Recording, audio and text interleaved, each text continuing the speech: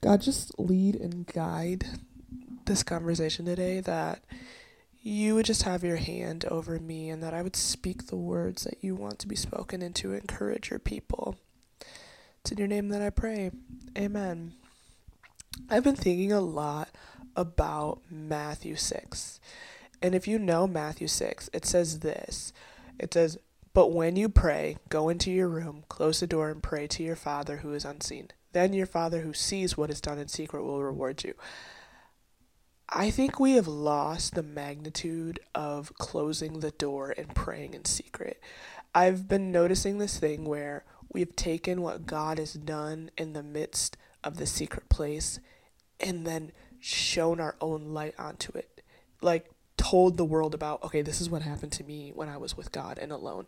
But I really want you to understand this. When it comes to relationships, right? You're not sharing every nitty gritty detail with all of your friends. Do you want to know why? Because there's a sacredness, there's a loyalty, there's a trustworthiness that happens when you allow what happens between you and another to stay there. And I think with God, we have unbalanced ourselves to think that we can just share it all and that He's going to anoint everything we share. But I think what actually happens, this is actually what I believe works. You go to the secret place with Him, you dwell with Him, you spend your time with Him, and then He does a good work in you, and you never talk about that good work that happened because it manifests through. People People who love Jesus with their whole heart could walk into a room and never say a word, but everybody will know something is different about them. Why? Because He has done a good work in them. I think a lot of times we think we need to tell people about the good work that God has done. Actually, you don't. Actually, when it's a good and fruitful work, people can see it. It always bears something good. I just think this idea that we have to tell people about what God is doing in our lives all the time is interesting. Like I'm not saying like don't share with each other, don't talk about the goodness of God in your life, but I'm just saying when we take everything and we blast it, I think we've lost the sacredness of being alone with Him. That's just me personally, because there are things that have happened between me and God that I'm not the woman that I am today without those moments, but I haven't talked to people like on a stage about them. Have I talked to people in my inner circle? Yeah, but it's like two or three people. I haven't broadcasted it for everybody to know it. And I think like at a certain level, we kind of lose, I don't want to say accountability, but respectability in the eyes of God. I can even define it down to this too. I'm somebody that walks in a prophetic anointing. It's just, I don't even remember when it happened. I think it was in college or something. Like I've just always felt like I would see people and I would just like get words, but I couldn't put words to it, like how that's happening, until I had a mentor come in and just explain and break that down and like help me cultivate that. But I walk in a prophetic anointing to where the Holy Spirit will tell me things, and it's not always for right now. It's not always to be shared with that person immediately. There's been a lot of moments where the Holy Spirit has given me a word and He said, do not say a word. Don't say anything. Just let it be. There was this one moment where my brother-in-law had bought this truck, and after like a month it had all these engine issues, and he had taken it to a mechanic before he even bought it to like get it checked, and they were like, oh, everything's fine. And then like later on found out like actually no, this truck is terrible. And I remember he was just like so stressed out, and we were in the midst of leading this prayer, this 30 days of prayer, and it was me and my sister and my brother-in-law that were leading this. And so every single night we were at our church, every single night, for 3 to 4 hours leading this prayer. And he's like stressed out. We're all stressed out because he's stressed out about this. And I remember I'm in the back of the room and the Holy Spirit goes, I'm going to give him a new truck. Don't tell him, but I'm going to give him a new truck. And I said, okay. And I went and I prayed into that, and I just began to speak like blessings over him and praying over their family and all these things. 2 weeks later, somebody comes up to him and gives him the keys to a new truck. And I remember I got a phone call, and it's my sister, and she's like, "Oh my gosh, somebody gave Nate a truck." And I go, "Yeah, I know." And she goes, "What do you mean you know? How do you know that?" And I said, "The Holy Spirit told me like 2 weeks ago that he was going to get a new truck." I just couldn't say anything. And she's like losing it. She's like, "What?" Like, I was like, "Yeah." But this has happened multiple times where the Holy Spirit has told me, "Okay, this is what's going on. This is what I'm going to do for that person, but don't say anything." I think when we get to this place where we need to share every single prophetic word, we've lost the respectability and the anointing that God has given us. Here's why I mean that. There are things that God doesn't want you to reveal to everybody. I think this idea that every single day we get on an app and share a word and say that it's for everyone is wild to me. I think this idea that we give prophetic words, but we don't clue into who it's for is wild to me. And do you want to know why I think it's wild? Because I really believe that God is a God of intentionality. And if you don't think so, look at how he created the earth. Go read Genesis. If you don't think he's intentional, look at the line of Jesus. Look at it. Like, there is an intentionality in the things that he does. And when it comes to prophetic gifting, I don't think it stops there. I think he's very intentional with the words he gives. It always will be scripturally sound. He's never going against himself, never contradicting, but he's always giving it to the right person. Do you think he randomly was just like, "Okay, Moses, I'm going to burn this bush over here"? No. He chose Moses. He had a plan. When he said, I knew you before I formed you in the womb, he has a plan. And so when it comes to the prophetic and listening to people's words and people that are giving prophetic words, I would say this. This is a word of warning. I wouldn't listen to prophetic words where that's their whole identity, where that's the only thing they preach. That's the only thing they do. And I'm not talking about just like every once in a while, right? I'm talking about consistently day to day giving 3 to 5 words a day. That's crazy. I think that there is a level to get to there, yeah, but I also believe that I've seen it multiple times. There's no intentionality in it. It's just a throw out, and whoever wants it can have it. That's not Jesus. That's not it. I truly do believe that, yes, his word is for everybody. He died on the cross for everyone. But I also believe that he's very intentional. When he was healing people on the earth, Jesus was very intentional. When God was creating things, very intentional. Holy Spirit, very intentional. I'm watching people get hurt by people saying they have prophetic words for people that actually aren't for them, and then those people getting hung up on them. We got to get intentional. We got to allow what is sacred to stay sacred, and we got to obey at another level. Our obedience is what will bring revival. Our obedience. And that's hard for a lot of people. I'm just saying, closing the door. I just went on a tangent for a very long time, but I don't know. I believe that God is only able to use as much as you are willing to lay on the altar. So when we say, "God, I give you my whole heart," and we hold things back, he can't step into that until you lay it there. How do I know? Because he's a God of free will. He's waiting for you to give. Freely he has given, and freely you have received. He's waiting for you to give. And it's not out of his innate need to control, it's out of love. I can't get filled up with more of him if I have things that I have held from him that are holding deep wells in my heart.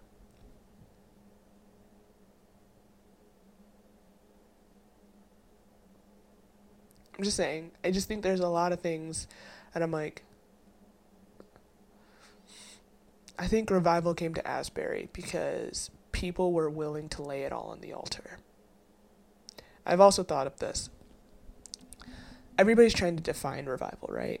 Everybody's trying to give their opinion about what's going on, about what's happening. And I want to say this. It's time for us to lay our opinions on the altar. I haven't made some big opinion about it. I've talked about revival and what it is and what it's looked like in my life, but I haven't broadcasted some big opinion because I don't think it's my job to. I don't think it's my job to define what God is doing on the earth. I think it's my job to engage with what he's doing on the earth.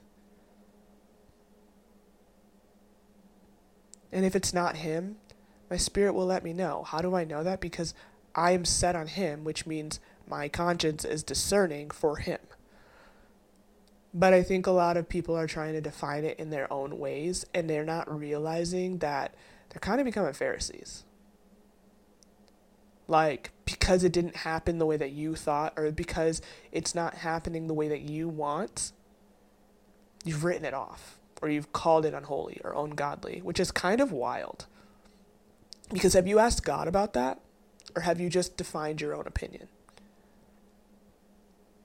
I believe that God brought revival and is bringing it through the next generation because they don't care. Because he's looking for sons and daughters that's eyes are locked on him and will say, I throw off my old ways and I choose you wholeheartedly. I throw off my opinions and the opinions of others to step into your presence for however long it takes. I'm just noticing this thing where we're very quick to judge instead of being very quick to love. Where we don't have this intentionality of bringing our opinion out of a loving nature. It's just out of our innate need to say something. There's a reason why. There's this quote that says, the scariest person in the room is the most quiet person. Why? Because the quiet person is usually observing and trying to understand and listening to everything. I think there are a lot of us that need to be slow to speak. Slow to speak. Because it's killing us. And you know what? For those of you guys that are like, we're going after revival, keep praying. Keep contending. Keep going. Every revival took years and years and years and years and years of prayer. So keep contending. Keep stoking the flames. Don't worry about what everybody's saying. Don't worry about the world. The world's never going to understand what Jesus has done. Like, let's actually be honest with ourselves. When Jesus walked the earth, the world loved him one moment and then turned their back on him the next moment. Jesus went to his own hometown and they rejected him. So don't give a rip about what anybody else is thinking. Just choose him.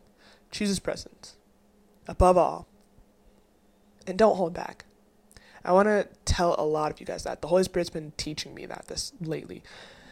I've been holding back because I've felt as though I've just had things that have happened where I'm like, I can't be the fullness of who he's made me to be. So I've just been holding back a little bit.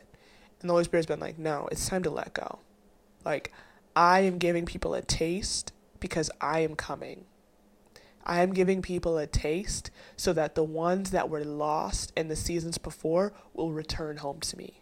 I am giving them a taste, and then I will unleash. And so for those of you guys that are like, I'm going to hold back a little bit. No. Go taste and see that he is good, and then go spread that love around the earth. Just because revival has come doesn't mean that we don't stop making disciples and spreading the gospel. Go unleash what has been brought and what has happened inside of you. Go unleash it. This is not for all of you. This is for a few. There are some of you guys that are holding back right now. There are some of you guys that know that you're meant to preach. There are some of you guys that know that you're meant to write songs. There are some of you guys that know that you're meant to steward the next generation. And you're holding it back. And he's going, today's not the day. It is not the hour to hold back anymore. It is the hour to unleash what I have built inside of you. There have been some of you guys that have walked in desert seasons and had people hurt you. And so now you're like, I can't unleash it because everybody gets weird. It gets uncomfortable. No, let it go. Go walk in the fullness of who he's made you to be. And if somebody tries to come for you about it, send them my way. That you're walking in the identity of who he's made you to be. I tell my youth students that all the time. Send them my way. Somebody says one word to you about you loving Jesus, send them my way. There's been many a moment in our youth ministry where I've literally had to look a kid in the eye and go, you're making fun of them because they love Jesus? Wow. Do you know where you are? Do you know where you are? Do you know who loves you? Because if you did, you wouldn't make fun of the love that they know. So, just unleash. Stop worrying about the people next to you. And there are some of you guys, which is really funny because I just talked about prophetic words. The Holy Spirit just told me this. There are sons and daughters, and you're in high school right now, and you feel this pull to start prayer groups in your school. It's prayer and worship. Yeah. And you're really scared and you don't know what to do or how to make this happen. And God's saying, hey, if you just step in this simple obedience with me, I will unveil every single thing you need. I will supply every single thing that you need. I will bring the people to help you. But would you walk in obedience with me? Would you say yes? Would you say yes in your heart before your head, even though it doesn't make sense? Would you say yes?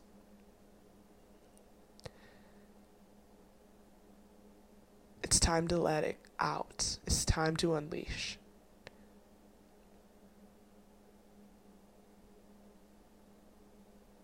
Man, that word about prayer groups in schools, that is very specific. And if that's you, I literally want you to hit me up. Like, that's very, very specific. He's doing something in this day. And he's looking for young people who are willing to say yes to it. All right. I'm going to pray for you, actually. Let me pray for you. Let me pray for those of you guys that are feeling like you need to start the prayer groups. I'm going to pray over you. Dear God, I just pray over your sons and daughters that you've called to step into deeper relationship, but also step into the public pronouncing of your love of Jesus.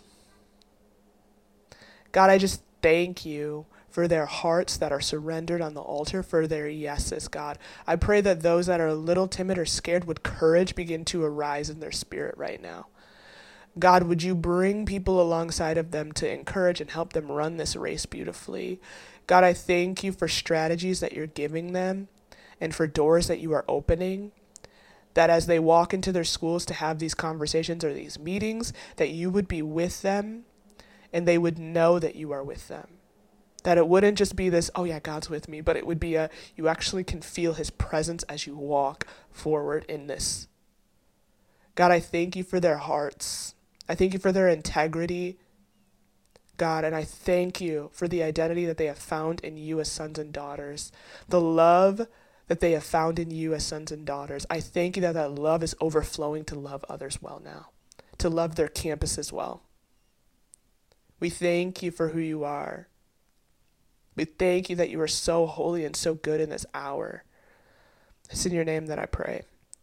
Amen. If that's you and you're like, yo, I want to start a prayer ministry on my campus, but I don't know what to do, literally hit me up because I know people that can help you. So that's all I got. Deuces.